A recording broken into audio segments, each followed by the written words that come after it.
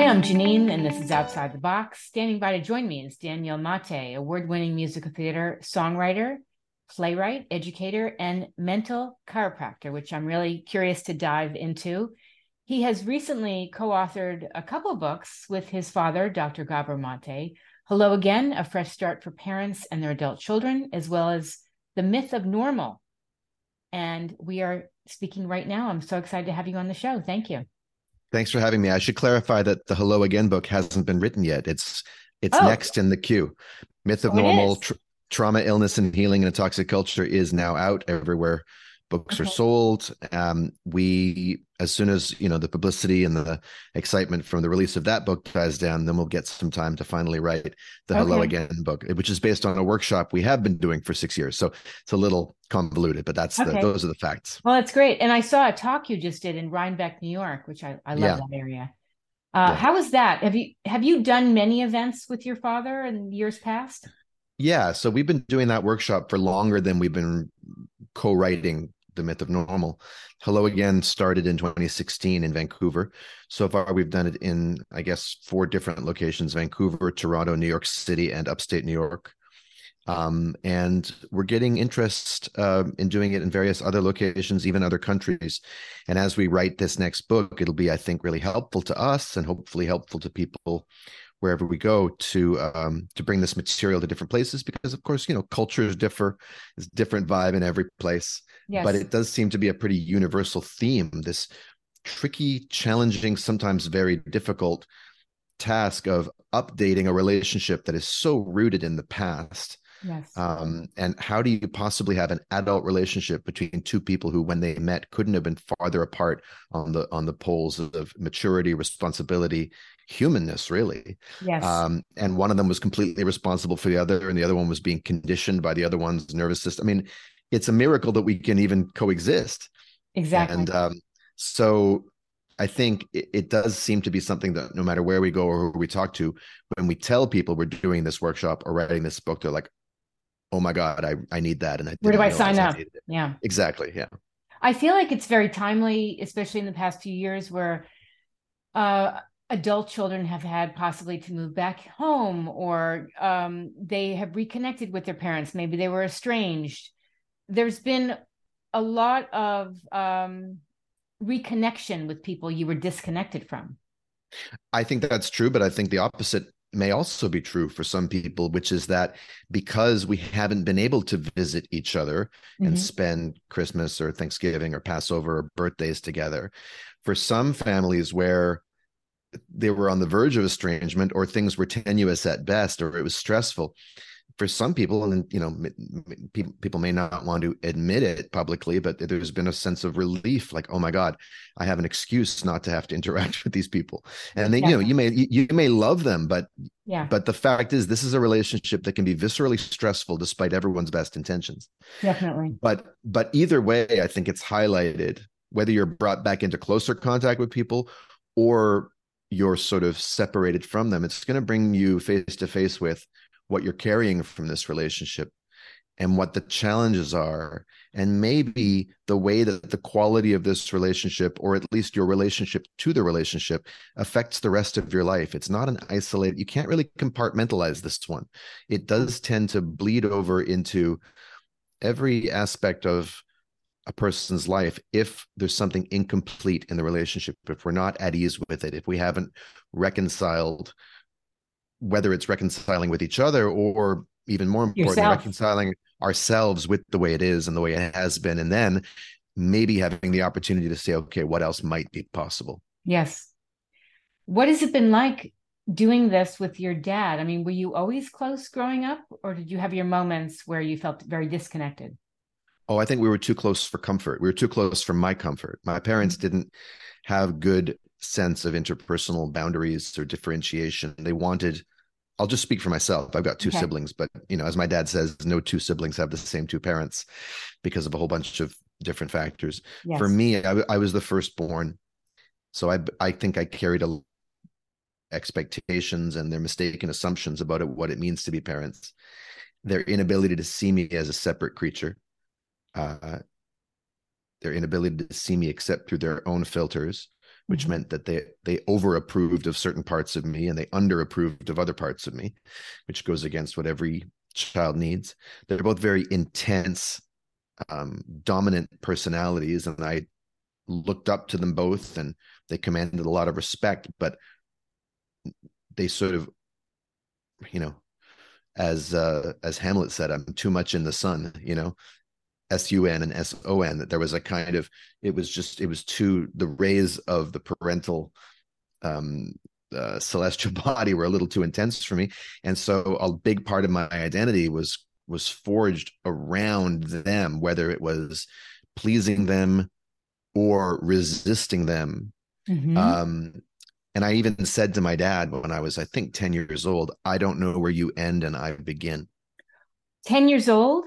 Something like that. Yeah. I was that kid. I was a very precocious, self-expressed, self-aware kid. But even that is laced with me. I mean, you could say, oh, that's such a gift. But even for me, even that's laced with a kind of tragedy, because I didn't get to just be a kid. I was bright, Mm-hmm. but my bright little brain had to work way too hard to keep up with a situation that wasn't able to slow down and just meet me at my level. So all of which, to answer your question, were we close? Yes, but in many ways, not in ways that were healthy. And then of course there were healthy aspects of closeness, playfulness, a shared love of words. My dad's often said that he's never been able to relate to babies. He was always impatiently waiting for his kids to gain language so he could relate to them. And Wow. once I did, there was a lot of joy in storytelling and verbal play and things like that. Certainly close, but it didn't make for a stable transition into an adult relationship, because as his work elucidates, there's these competing drives in every human being. One is for attachment, which predominates early in our lives, attachment to the parenting figures. And then later, what emerges is a deep need for authenticity, becoming ourselves. And those are often in conflict in various ways. And so as I became a grown-up, I found myself increasingly confused by and feeling constrained by my relationship with my parents. What So about a doing this third? work, Excuse me. What about a yeah, third? Approval from your parents. oh, 100%, yeah, Yeah. yeah. Yeah. Approval, but also distrusting the approval of my parents, because Mm-hmm. I always experienced it as conditional. It was, or I didn't trust it. There was something behind it. There's something they wanted from me, Yeah. or at least that was my perception, which I think at times was accurate. Yes. But what it meant was that I wasn't able to just trust praise or trust acknowledgement. I was insatiable. I always needed more and more and more because it never satisfied. Mm-hmm. And then that connects to a kind of distrust of myself and of my own talents and of my own genius and gifts and all that, because it's all tainted with tryhardism, trying to get something from it and for it, as opposed to just letting it, as opposed to channeling the infinite or whatever creativity is Yes. supposed to be. Yes. So that relationship is the site of so much confusion for people, because it is the relationship that taught them what life is like. Mm-hmm. Literally, that's Yes. the relationship that oriented them to this world. It's like, what is your tour? Welcome to the world. We're going to show you the ropes. Well, the ropes are often very confusing. Yes. So then again, the act of trying to sort out that relationship and come into the present. But of course, you can't make that the end all and be all of your life either, because some people's parents aren't going to be up for that, and some people just don't want to be in relationship with their parents. And moreover, the fact is, you're not a kid anymore. You don't need them in the way you did. So in Right. a way, you have to sort your own relationship with the relationship out on your own, and then you Yes. can bring that and ask, okay, proactively as an adult, now that I have agency in the matter, since I never had any choice as to whether or not to be born to these people, now I do have a choice, and I can be in a relationship with them or not, just like anyone else in the world. And if I'm going to be in a relationship with them, how do I want it to be? Yes. What's it going to look like? What's it going to look like, given that I actually have some say? Mm-hmm. And the good news and bad news about that is that now I have some responsibility in the matter too. Right. I can't just sit in my victim place and be like, you're making it impossible. No, Yes. the trade-off of getting to have a choice is getting to have responsibility. And that's a good thing ultimately, but there's a big part of us, I think, that resists that. Certainly me. Yes. So when did you know you wanted to be a songwriter and a playwright? And was that hard because maybe at times you were filled with this negative self-talk? Oh God, yeah. Um, I didn't let myself know it until my late 20s. The thing is, it was obvious to anyone who knew me because I had done as much theater and music as I could, but always on the margins of my life. So a perfect example was my undergraduate education at McGill University in Montreal. I had declared my major on my first day there because I was given a full year of scholarship, meaning I could just start second year the first day I got there. And I chose psychology. Now, my dad was not an author writing about psychology at the time. He was just a doctor. But of Oh, course, psychology was a big topic in our house. And I was starting to want to really figure myself out. And I was hoping for a humanistic approach to psychology. I didn't get it. I got a very pseudo-scientific one, as often happens in many universities. But I didn't quit it. In fact, I did the honors program and I was kind of miserable, or at best, I was kind of cynically grimly cocky because I was excelling at it with one brain cell tied behind my back. Like everyone else was working so hard and I could just do it. But how I kept myself sane, I acted a lot on campus. oh, I was a more active male actor on campus than any of the other guys, including guys who were in the drama program. I was also starting to write songs. I was playing guitar. I was kind of wanting to be an Ani DeFranco style singer-songwriter, mhm. divulging my, my views on the world and my inner And your angst. contradictions through song and my angst. Mhm. Absolutely. But of course, the premise of that was also flawed. I thought that studying psychology was going to help me sort myself out. And I thought that writing songs about myself and sharing them with people was going to help me sort them out. It's not quite how it works. You have to do it for some other reason, Yes, than just wanting, therapy. yes. Um, so I ended up dropping out of McGill. I bottomed out at a certain point, and I was excelling, but I couldn't. The contradictions were just too vast, Hmm. and I had a kind of a mental breakdown. And I left Wow. university. I ended up finishing the degree back in BC, but just kind of perfunctorily. And then I spent my 20s really underachieving, continuing to write songs. I recorded an album, and which I did nothing with. It stayed in boxes in my parents' basement. How symbolic is that? It's Uh, very. and there was a song at the center of the album directed at my parents, demanding my emancipation from them. Right. Good luck with that. Right. As if they're the ones who are going to give me my freedom. It's a contradiction in terms. So it was Yes. all just looking back. It's too poetic. It's too obvious. It's a little on the nose. It's like, who wrote this? But I worked a lot of odd jobs. I sold Persian carpets. I delivered a Persian rug to Sarah McLaughlin's house in North Wow. Vancouver. I delivered organic groceries. And then finally, in my late 20s, something got through to me. Um, I did a personal development course that showed me for the first time experientially that a big part of what I was suffering about was completely made up in my head. Not that it Interesting. didn't, not that it was like, not that there weren't reasons that I had made that up, Hmm. but that I was suffering inside of a story about myself, and a very limited one, a very upsetting one. And that it was actually optional, that I could start to again have choice, which means I'm responsible for the choice now that I know. Hmm. And what turned out to happen, just to bring it full circle to the relationship with the adult relationship with parents, is that for years, my mom had been trying to say to me, Daniel, you're so freaking talented and passionate about the creative arts. What are you doing? And when she would say that, I would automatically hear, what's wrong with you? When are you going to shape up and conform and have a profession and join the adult world and stop disappointing me? That's what I heard. Wow. That's what Now you heard. I probably had reasons for hearing it that way, but they were long ago reasons. Hmm. They were reasons reminiscent of a bad day when I was 6 or something. You know what I'm saying? They weren't Hmm. happening in the present moment. And after having done this course, I just had a bit more mental suppleness. And so when one day we were taking a walk and she said something like that, and the retort, because we'd always have a fight when that started.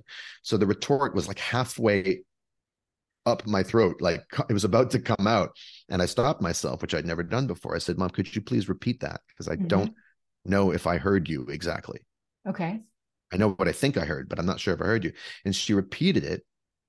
She said, I can't believe someone of your talent level is satisfied with a life where your artistic loves are out at the margins of your life, What would it be like to put it at the center of your life? And I said, oh my God, Mom. That's what She you've said, been what? saying, Mom? I said, you're just my biggest fan? You're Why not saying hadn't there's you something heard wrong that, with me? Daniel? Why hadn't you heard that before? Um, because the story I had about myself and about my mother didn't allow me to hear it. We Mm. only hear what our paradigm allows us to hear.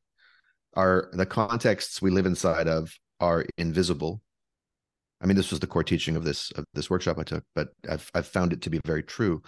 Um, we live inside of invisible contexts and paradigms that we made up to survive. In a way, we made decisions about life as we go along, and this is very, very congruent with my dad's view of trauma. Right? Trauma is not what happens to us, it's what happens inside of us, and the things that happen inside of us are a fracturing of ourselves, so a diminishment, a constriction of our emotional repertoire, and B, a narrative framework about ourselves that explains and justifies that. So I'm not this, I'm that. I can't be that way. I have to be this way. The world doesn't want me this way. I have to adjust and adapt and cope. It is what it is. Oh, well. And then we get cynical and resigned. And so there was a dynamic between us where I associated her. And because, of course, my my hostile reactions would make her nervous. She was walking on eggshells, and when my mom walks on eggshells, she often actually says things that piss me off more because she's not being direct, right? So then I would use that as more evidence that she's just that she just doesn't approve of me. And of course, that's all tied to a belief about myself. Right. So we hear through filters that we're not aware are there. Yes. And they're born of trauma or emotional injury, whatever you want to call it. Yeah. So, but the upshot of that was, in the immediate aftermath of realizing that my mom was just really cheerleading for me, and that it's cool to have a mother who cheerleads for you, like that's like, wow, awesome. It's total paradigm shift. In the next moment, I was like, of course I want to go to grad school for music and theater. I just don't know where or how. And I'm scared. And I'm scared to relive my undergrad. I don't want that to happen again. And I'm protecting myself. But cool, I'll look into it. I'll just look into But it. you said those words to your mom. Almost exactly. Okay.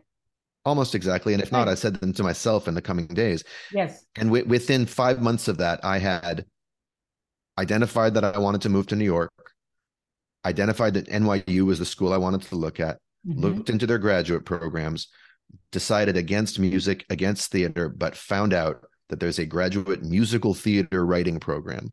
And I'd never thought of myself as a musical theater guy, but it was so freaking obvious because I love both music and theater. So at the corner of Music Avenue and Theater Street, I should be able to set up shop and do something kind of cool. Cool. And I had found the program, I had applied, and I'd been accepted within 5 months of that conversation. So that's when it really clicked. I didn't know that I wanted that because I didn't allow my paradigm didn't allow me to know it.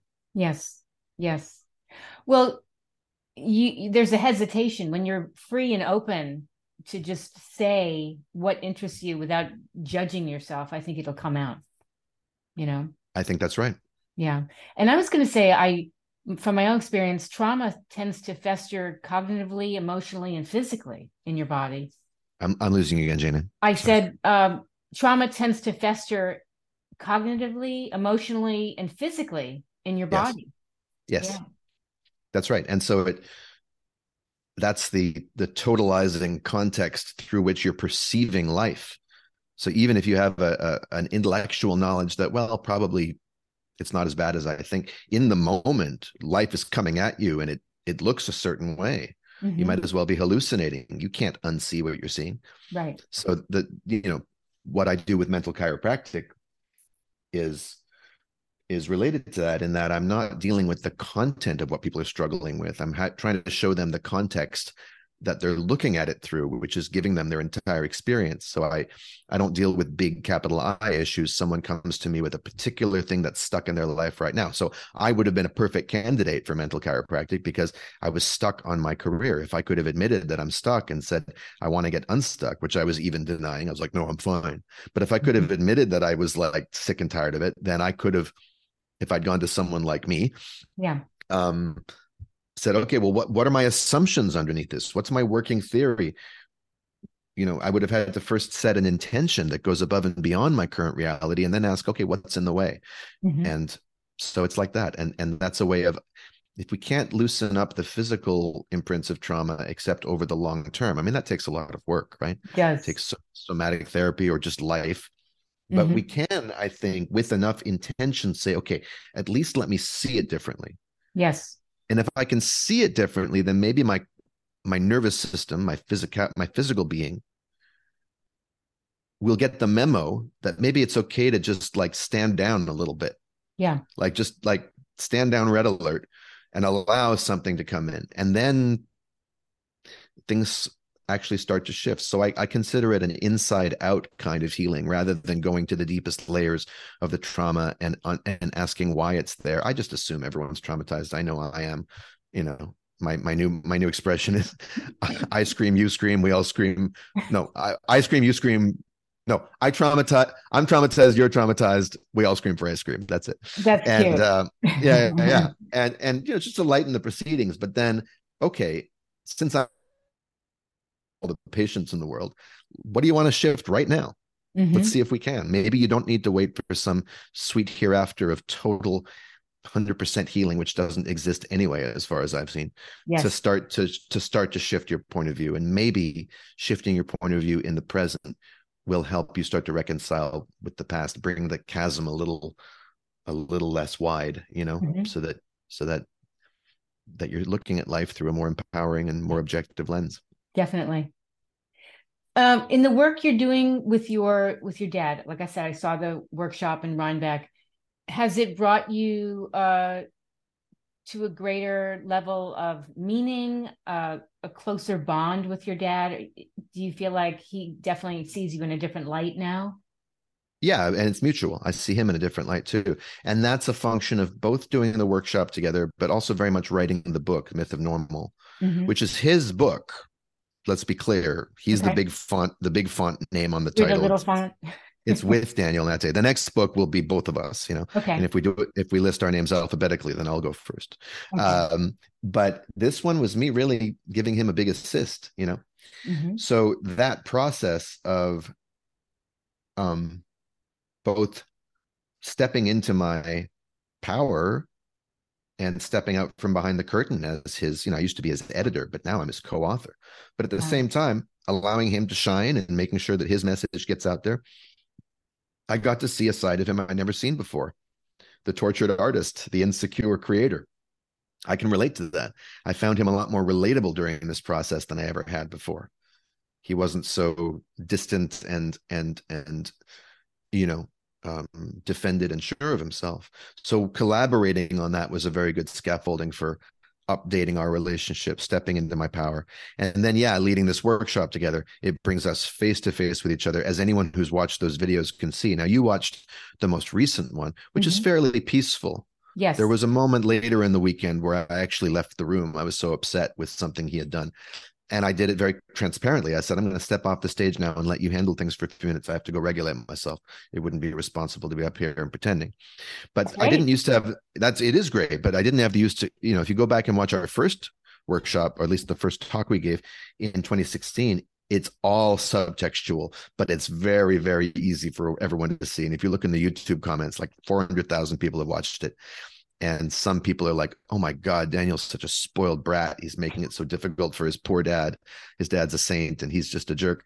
Other people are like, oh my God, I never realized Gabor was such a narcissistic bully. Daniel's doing his best and he's totally Mm-hmm. blocking and rejecting. Other people see both of our humanity at the same time. Everyone looks through Yes. their own filter. Yes. But we didn't have an easy time of it. And the good thing was we didn't hold ourselves to some standard of perfection before we could get up there and do this, because I think we intuited rightly that just the doing of it, just the broaching of the conversation, the navigating of the territory, even if we don't know exactly what the treasure is or where it is, would be valuable in and of itself for us and for others, because it's the great underexplored topic.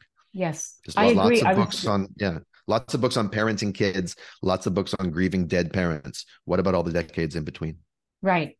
Well, I was going to say there's a lot of like mother-daughter books and relationships, but to see father-son and the intensity, at times between the two of you, what I was going to ask was, was, it sounds like when you said you got to see a side of your dad, so were there things like his own backstory or his relationship with his dad that you never knew about that came about? The way he was raised? Yeah, not real. I would say that that's still a point of dissatisfaction for me. Mm-hmm. He doesn't talk enough, to my satisfaction, about his childhood. Now, he tells the same story over and over again about his infancy. Anyone who's ever watched a Gabor Maté interview or read one of his books knows that he was an infant in wartime Hungary and was given to a Gentile stranger on the street by his Jewish mother because the Nazis were encroaching, and he nearly died of dysentery and all this kind of stuff. A very extreme Yeah. story of deprivation and near death, right? But then he went on to have a whole childhood in Hungary and then a whole pubescence in Canada. And I know very little about all of that. And that has been a source Oh, of frustration for me, both because I think there's more to him than just this. I think there's more to all of us than just what happens to us in the first few months of life. I yes. think our entire childhoods impact us in big ways. Mm-hmm. So on the theoretical pedagogical level, it doesn't quite satisfy me. I want to know more. I think we have to reckon with all the decisions we make about ourselves throughout. Now, of course, the earliest part of life is the template. That's when our brain is the most malleable and all that. But I feel like, when I've asked him about it, I find that he deflects a bit. He just doesn't want to go there. He's not as interested in that in himself or others, but also just as his son. There's nothing he could have said to me at age 6 that would have helped me have a better infancy, but there are things he could have told me at age 6 that would have helped me deal with bullies better, or feel better about myself at age 12 when I was longing for girls that weren't returning the feelings, or Yeah. even 18 when I was unsure what to do with myself. So that sense of his experience, his guidance being an unknown quantity to me, a kind of remote thing, that's and we all end up with certain kind of nutritional deficits from the parenting we receive. We Right. have to supplant it from elsewhere. But Yes. that just was not one of his strengths. Yeah. And so I would love to, and his relationship with his father, I'd love to know more about. I asked him about it once on stage, and he gave an honest answer, a rather undetailed one. But Mm-hmm. I knew my grandparents as my grandparents. So I Had know you more met about you I know met more them? about my mom's. Oh yeah. I grew up with Oh, them. I okay. grew up with all 4 of my grandparents within 5 blocks of my high school Wow. until 12th grade when my first grandparent died. And then the rest, my grandmother, my mom's mom died in 2017 when I Okay. was 42. Wow. So, Okay. I've been relatively lucky on that front. And I know more about my mom's relationship with her parents than I do about my dad's with his. Mm-hmm. I think my dad took on a very adult role very young. So I don't know that he even, when he looks back on his childhood, thinks of himself much as a child. That's the Maybe sense he I didn't get. feel like he had a childhood. I think that might be very true. Yeah. So he might just not be able to relate on that level. Yes. You said he was given to a Jewish family? No, so he was born Jewish. His mother, my grandmother, had to give him to a non-Jewish No. stranger on the Okay. street to take to his Jewish relatives. I see. So you went But to his relatives. this was a total stranger. She begged her to take my son, please, and then he didn't see his mother for 6 weeks. Wow. Traumatic. Yeah. Absolutely, Yeah. capital T traumatic. Yes. Yes. Unbelievable. Mm. What else would you like people to know about you and the work you do? I mean, a lot of the focus on this show, Outside the Box, is mental health and well-being. So, are there things that you do to take care of your mental health? I call it mental fitness. Hmm. Well, the mental chiropractic work that I do with other people, I guess, is an expression of what I try to do for myself. Of course, I can do it only imperfectly with myself because I'm me. Mm-hmm. So these days I've been seeing a therapist for a few years. I'm starting with a new therapist for a more sort of specialized line of inquiry into my my emotional romantic relationships. That's an area of my life where Mm-hmm. I don't feel like I've really cracked the code. I was married and divorced and have had a whole lot of ups and downs in that area. So that's like For me, it's kind of the final frontier. Yeah. I have a nutritional coach right now, but she's not just about nutrition. We're looking at my sleep and my relationship to my own well-being, which is definitely, Yeah. I take a mood stabilizing medication that I've been on for the last 3 or 4 years. It's been extremely helpful. To my Good. surprise, I wouldn't think a medication would really do the trick, but it does turn out there's a class of drugs for people with, sort of unstable mood disorders. And I Hmm. don't take these diagnoses very literally. I don't, certainly they don't explain anything, but they do describe the big highs and big lows and never the twain shall meet dynamic of my adult life. Yeah. And somehow this medication seems to work.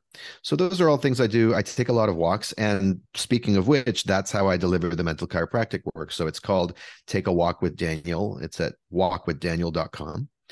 And people walk where they are. So if you're in Orange County and I'm in Brooklyn, well, you go for a walk where you are. I go for a walk where I am.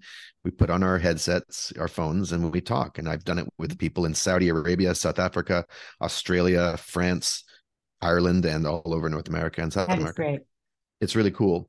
And those conversations are, what I call mental chiropractic. And that is totally a metaphor. And I know that chiropractic itself can be controversial in some circles, but I use it advisedly because I'm trying to make a quick, powerful, palpable adjustment in your mindset with your consent. You Hmm. only come to me because you're sick and tired of being stuck on something in particular. And on some level, that it's not the circumstances that are keeping you stuck. It's your point of view, even if you Yes. don't want to admit that. Hmm. But, you would really like an alternate perspective. So you may not have any choice in the circumstances, but if you could just have a choice in your outlook on it, that would be awesome. Yes. That's why people come to me. And when people come to me with that level of stakes, that level of motivation, that level of buy-in, that's a great place to start, because then I can get on board that intention and I can hold them accountable and I can be very frank and very straight. It is not a gentle conversation. It's often very, I wouldn't say it's a wrestling match, but I'm definitely sometimes trying to pin their minds to their old paradigm to the ground and be like, look, you're absurd. like Well, you're like honest. it's more than just honest. Blunt. I'm committed. Yeah. I'm too committed to dick around, pardon my expression. Okay. It's I really I because the person says to me at the beginning of the call, my intention for this walk is peace of mind, or my intention for this walk is freedom. Okay, well, damn it, I want that for you. So we're Yes. going to uncover everything that isn't that, everything that Yes. blocks that. And people really are great and then at that level, they're so tired of it being stuck that they're willing to go, okay, you win. You win. You're And then right. of course they have to go out into their lives and apply it. And I'm not saying that's a simple thing, but at least I'm giving them a moment, even just a moment of saying, oh, okay, I've got some flexibility here. I'm not totally Right. Right. stuck, Yes. No, I like that. My therapist taught me the word boundaries recently, Mm-hmm. which has been incredible because I kept letting a lot of people and distractions come into my life when I was trying to focus on something, for example, and I wasn't saying no or give me a moment, and it was just too much for me. It was overwhelming, and I didn't know how to say, "Hey, I can't right now. Come back in a couple hours," or you know what I mean. Absolutely. Well, that's Yeah. very important. And of course, if my dad was here, which he's not, he would now probably ask you if he could ask you about your childhood to try to Ah, get to the bottom of where you learned that saying no isn't cool, where you yeah. learned that you have to just say yes and placate and whatever, and what the Right. cost has been in your life. I'm not going to do that, but it's that's there's always a reason why we have Yeah. these inabilities. You weren't born not knowing how to say no. Mhm. You weren't born suppressing your needs. Right. So we learn these things to survive along the way. Yeah. And the other thing I learned too is sometimes toxic people, you really have to take a stance, and they could be people you're related to that are toxic in your life, Yeah. but they can be so unhealthy for you, and that unhealthiness can show up in emotionally, physically, whatever it is. Yeah. I think that's true. I mean, if we were in a mental chiropractic session, I might take issue with, there's nothing wrong with that language. And if it helps you identify who's good for me, who's not good for me right now, great. I'm all for it. When some of these terms, boundaries, toxicity, they become part of the pop psychology zeitgeist, and they can become a little imprecise. And I think that the only danger with that phrase is that it puts the toxicity over there with them as if they are a certain kind of person, Mm-hmm. and they got a badge called toxic person. Right. But it's like gluten isn't toxic. It's Right. toxic to a celiac, Yes. and it's toxic to a greater or lesser extent, depending on how their immune system is doing at different times in their life. And a person who's extremely allergic at one time might grow out of that allergy. Yes. So, in other words, there's a way of looking at it where it's just like, get them away from me. There's something wrong with them. I deserve better. And if that's what you need to do to make that boundary, then have at it. Another way of looking at it is, I traditionally have not known the difference between what feels good and what doesn't feel good. And right now, at my current level of sensitivity, what I need to do is to be really discerning. And there's something about this interaction that causes something in me that leaves a residue that's Mm-hmm. just too much for me to deal with. And Yes. I currently don't know how to change the dynamic. So I'm going to step away from this dynamic. Now that's a less snappy, memeable way of saying It's it. such a beautiful way of saying toxic. Well, yeah, and I'm not trying to Or dress it sugar up. coated. Well, No, yeah, no. but I'm actually trying to, No, it's a maybe, mature, yeah, it's yeah, very well thought maybe out, nice a, way a, of. a low glycemic sugar coated, because it actually places the agency with you. Mm-hmm. Like, I am choosing not to ingest this right now. It's not good for me right now. It's not your fault. And it leaves room for me to alter and whatever. And Yes. maybe I won't. Maybe I just don't like you. Like, Yeah. maybe I Right. just don't want you, Yes. which is fine, which doesn't mean you're toxic. It means Yes. I don't want to be around you, Yes. period. You But don't make me again, feel good. well, I don't feel good around you. Yeah. I Again, don't feel good. Yeah. I don't feel good when you're around. Mm, I mean, you know, in the past, I would never say that. we're kind of splitting hairs. And No, again, in whatever yeah, works for you, exactly. I I'm splitting hairs. Yeah. But I'm just trying to demonstrate that these little subtleties in how we language things Mm-hmm. create the paradigm that we're looking through, and every paradigm has its own rules and its own limitations. So I'm Right. just kind of giving a demo, but you haven't told me that you're stuck with anything, so there's no point in me in nitpicking about Sure. your language. But Yes. this is what I do with people, because if they're stuck and they're used to speaking about something a certain way, then when I point out to them, there's a whole set of hidden assumptions in what you're saying that I don't know if they're serving you. They go, oh, wow. Yeah. What if I just drop that and just, Yeah. and then there's a simpler way of looking at it, and they find themselves more able Yes. to shift things. Well, it's very peaceful and a healthy way of looking at it. Maybe there's more Yeah. peace. Maybe there's more peace of mind in it, but whatever it Maybe. takes, whatever Whatever it it takes. takes. So where can people find out more about you? Well, I'm at walkwithdaniel.com. Mm-hmm. And for anyone who is thinking, maybe this could be helpful, but I'm not sure, I offer free 15-minute consults for anyone who wants to ask me the questions. DanielMaté.com if you want to hear any of my musical theater stuff, which is a whole other world, Right. but very core to who I am. And The Myth of Normal is out. It's this as we speak. It's just popped back onto the New York Times bestseller list at number 10, Congratulations. seventh week on the list, which is really cool. Amazing. So you can check that out. I have a YouTube channel called Lyrics to Go, where I nerd out about song lyrics, break them down, and I'm hoping to start a podcast with a friend of mine, a new friend of mine who people might know actually from pop culture, but I'm not going to say who it is because Okay. it's not official yet. Okay. But I'm pretty excited about that. So that would be about lyrics and songs and stuff like that. My dad and I are going to do a Hello Again podcast, hopefully next year. So, and then, if you want to find out about all of this, the big clearinghouse for all of this information is my social media. Instagram, Daniel B. Maté, Mate. Okay. Same thing with Twitter. So. And are there any events coming up where people can tune in virtually or attend live with your dad? I don't know that the upcoming event in Vancouver at the end of November is going to be live streamed at all. I mean, certainly Okay. the weekend won't be, because that's an intimate workshop with people. We do a Okay. Friday night event. We live streamed the one from Omega, like the one you mentioned. I'm Mm-hmm. not sure, but we will put the video on YouTube if we can Oh, manage to good. get it recorded.